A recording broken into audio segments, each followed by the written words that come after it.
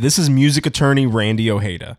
As an attorney, I've helped artists and bands secure hundreds of thousands of dollars in advances, and I've collected even more money in unpaid royalties owed to songwriters and producers.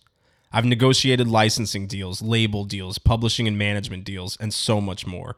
And right now, I'm offering a free initial consultation for all artists because I truly believe that all musicians should have access to quality legal services.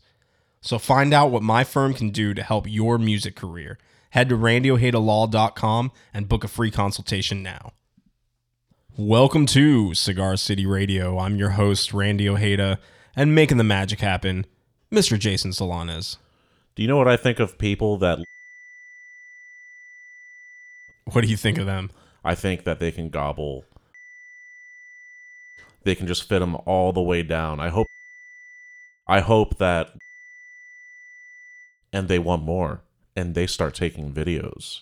This sounds personal, Jason. This is personal. Damn. Yeah. Okay. Our guest on this episode is a young blues legend, Christone Kingfish Ingram.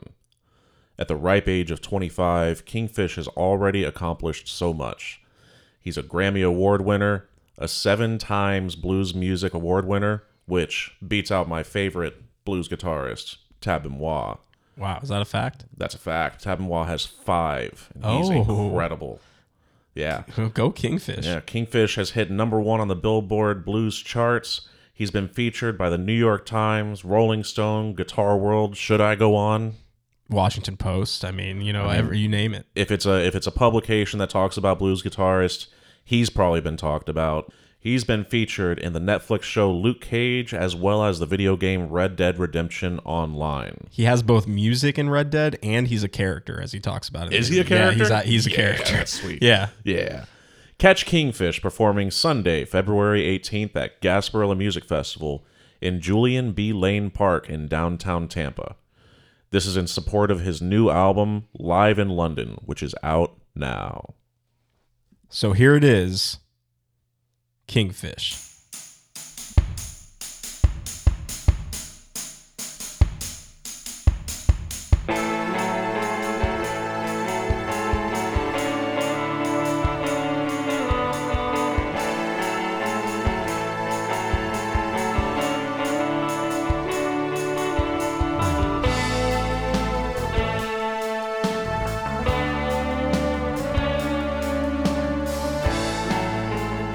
All right, we are here with, can I call you Kingfish? Am I allowed to call you Kingfish? Oh, sure. Yeah, most definitely. We're here with Christone Kingfish Ingram. He is performing Sunday, February 18th at Gasparilla Music Festival right here in downtown Tampa at Julian B. Lane Park. Definitely looking forward to that performance. Tickets are still available at GasparillaMusic.com for single day or weekend long passes. So be sure to check that out. Kingfish, how you doing today? Man, I'm doing great, man. Thank you for having me on. Yeah, no, thanks for coming on. We really appreciate it. So I want to start at the beginning, the beginning of Kingfish. So you were born in Clarksdale, Mississippi. Yes, sir. Yes, sir. So if you gave me a map of Mississippi, I could not find Clarksdale on that map. Like where is Clarksdale? What is it like growing up there? Clarksdale is like is in the northwest part of Mississippi. Like I want to say south of Memphis, about maybe 90 minutes. Yeah, man. Yeah, but still the deep south for sure. Yeah. So you started playing the blues at what age? Pretty much age 8. I was influenced before that, by the gospel sounds in my household and, around my family or whatnot. But I didn't start learning about the blues till age 8. Oh, wow. So you come from a family of musicians? Mm-hmm. My mom's side of the family, she sang, and all of my uncles and cousins on that side either played bass guitar, drums. Oh, wow. Or preaching or something like that. Did you pick up the guitar at first, or what was your first instrument? Well, technically through church, my first instrument was drums. Nice. And and through the blues, I tried to learn the guitar, but I felt like my fingers were too big, so I switched. So I switched to bass, and bass became my primary instrument. Well, my first instrument through the blues. So what is, you were born, what, 1999, 2000, something like that? Yeah, yeah, 99 Yeah, January. January. Oh, so your birthday, did we just miss it? Yeah, yeah, it was on the 19th. Oh, happy birthday. Happy belated. Thank you, man. Appreciate you. So you're, young buck coming up in Mississippi. How do you get mixed up in the blues and gospel versus, I'd imagine a lot of kids your age were probably, listening to hip hop or pop music or whatever's popular. Blues isn't exactly the most popular genre. Well, I kind of think it all has to do with surroundings.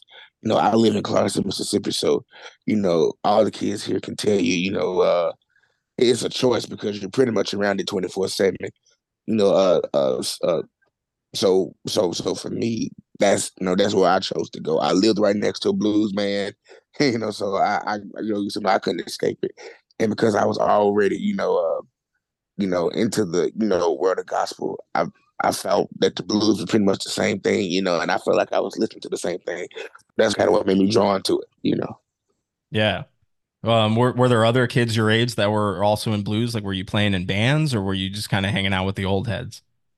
Uh, Pretty much like a mix. There were kids in the Blues Museum Arts and Education program that I was with who did it as well, but I wasn't hanging out with them. I was hanging out more with like the OGs, kind of just to learn more. Yeah. Who were some of those OGs? Just like pretty much like local legends in the city, kind of like Wesley Jefferson and Big Jack Johnson and different local blues guys. Yeah. Oh man, that must have been a fun way to grow up. Yeah, yeah, yeah, yeah, yeah. And yeah, like a whole lot more like Josh Razorblade Stewart, uh uh Dr. Michael James, all these guys are not with us anymore, but those were the guys that I saw growing up. And who gave you the name Kingfish? Uh One of my teachers at the Delta Blues Museum, his name was Bill Halliman Perry. And he used to give all the kids in classes like nicknames, and we thought of them as stage names. So mine came, and Yeah. yeah, and I didn't like it at first, but I kind of got stuck with it, and I kind of fell in love with it afterwards. Yeah, I mean it's a great blues name. I mean, Thank you. yeah, I'm just where does it come from? Do you know? Like where did you You come up with the got it name? from um, one of the first black sitcoms we had was a sitcom called Amos and Andy, and Oh, okay. yeah, that was a character on the name Kingfish, and yeah, he said I reminded him of that character. Oh, that's so funny. Yeah. That's wild. That's wild. So you're growing up, you're playing instruments, you start with drums, move on to bass, then guitar. At what point did you realize like this is something I can do as a career? Well, I kind of always found myself going back to music when I was younger. Like any kid, our attention span is, not the longest. So there were times where I would try to go and do other stuff, but I found myself coming back to music. Like I tried sports, didn't like it. Uh, I wanted to become a professional wrestler. I knew that wasn't gonna happen. So I kind of, I think I you would have kind been of, a pretty good professional wrestler. Just man. to be, So yeah, I just always kind of found myself coming back to music, and yeah. So the last time when that happened, that's when I just figured, okay, this is it for me. I'm just curious about how it all kind of got started. Was there somebody that like noticed you and put you on stages, or was it Well, your well, parents, or what? How did that go? well. After I kind of quote unquote graduated from the blues museum, I started playing bass in different bands, around the blues circuit in the city, like from age 10 to like 12. And right after that, like 13 is 12 or 13 is when I picked up the guitar again. And right when I picked up the guitar, I started like leading my own bands and leading other bands in the city. And so when I turned 15 to 16, I had a video to go viral. And that video kind of like catapulted me up into like national national news and whatnot. And that's kind of like how everything like kind of took off from there. And with my first album coming out years later.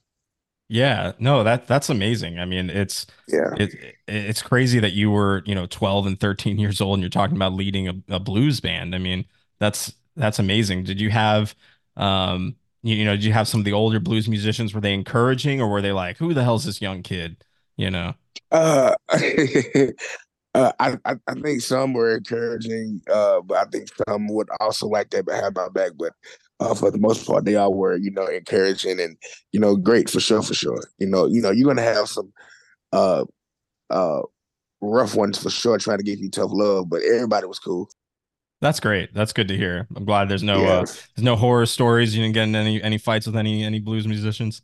I ain't gonna say I don't have any horror stories, but yeah, I got but you. yeah. It didn't happen in abundance. So very cool. So your first album comes out, your debut, Kingfish, and Hmm.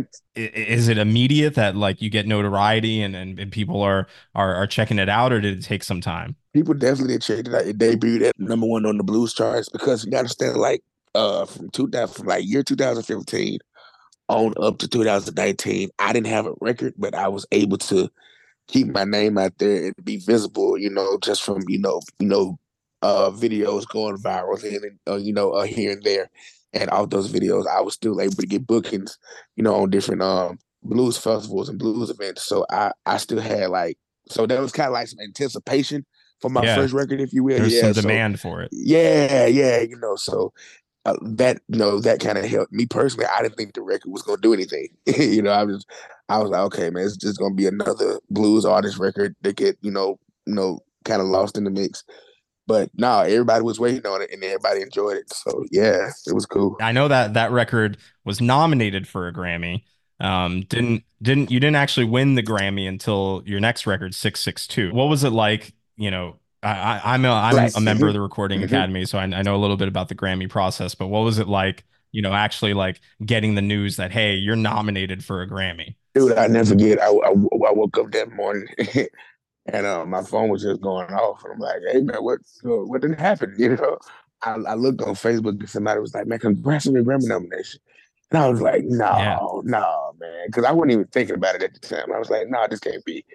So I went and looked. I looked on the Grammy website, and lo and behold, Kingfish was on there.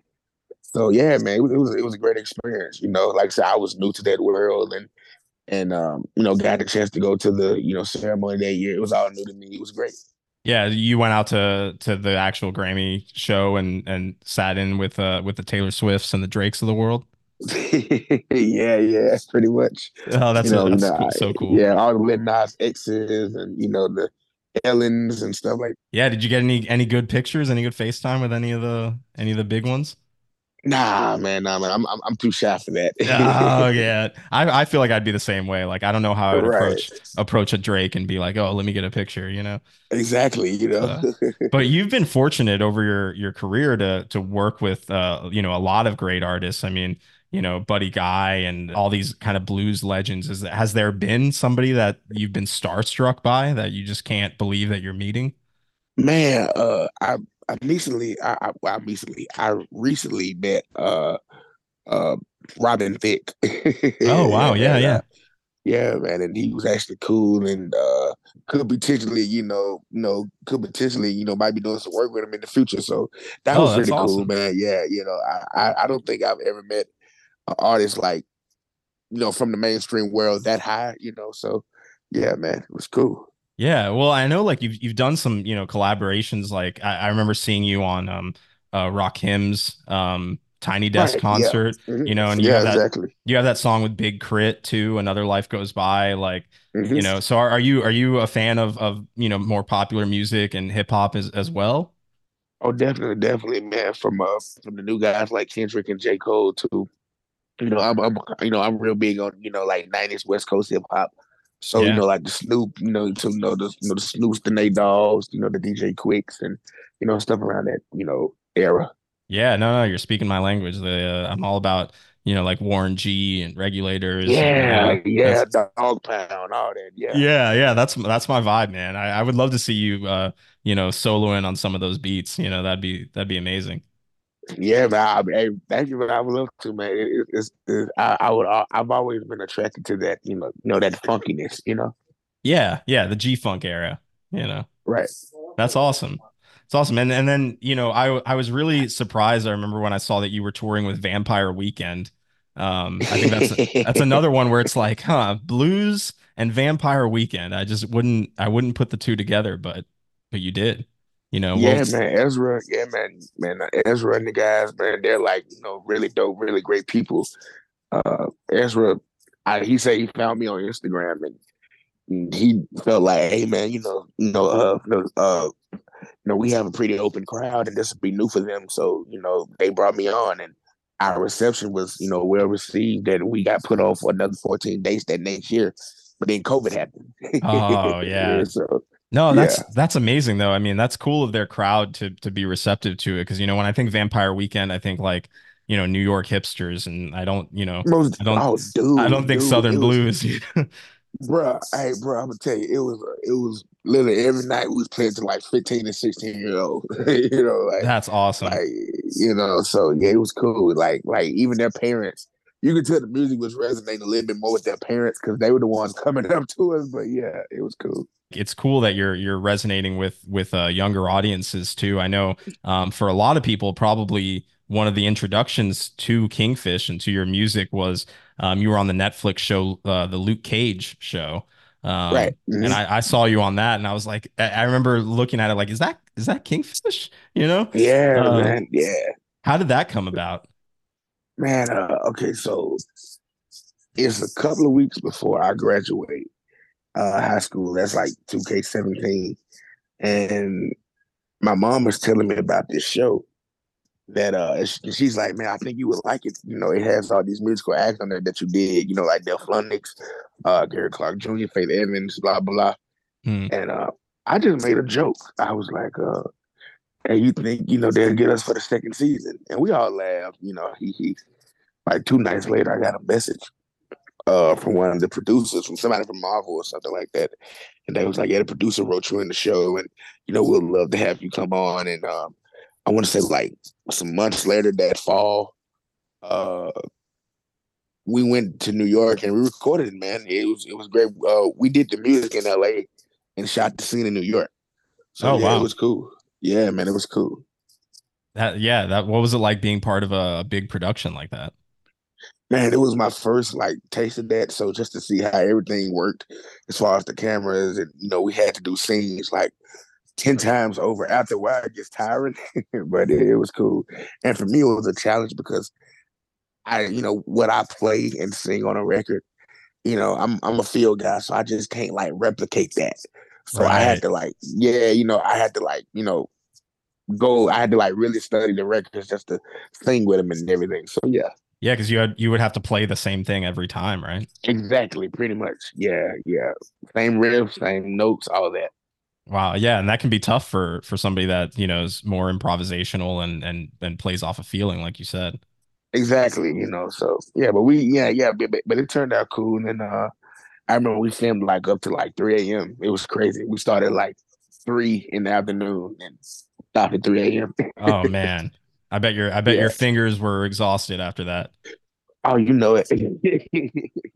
Right on. That's cool, man. I think that's one thing I really respect about you is you're doing a lot more than just playing the blues. Like you're doing these other appearances and like I know you did some work with like Red Dead Redemption, the video game.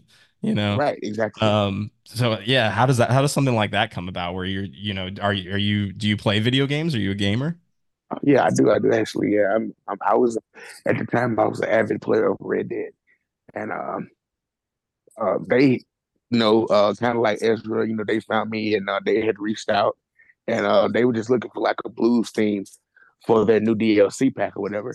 Yeah. And yeah, me and my manager and I we wrote the song together, and I went up to Memphis, and they also wanted me to, play the character as well. So that was my first little taste of voice acting, and yeah, man, it was a great experience. It turned out Yeah. great.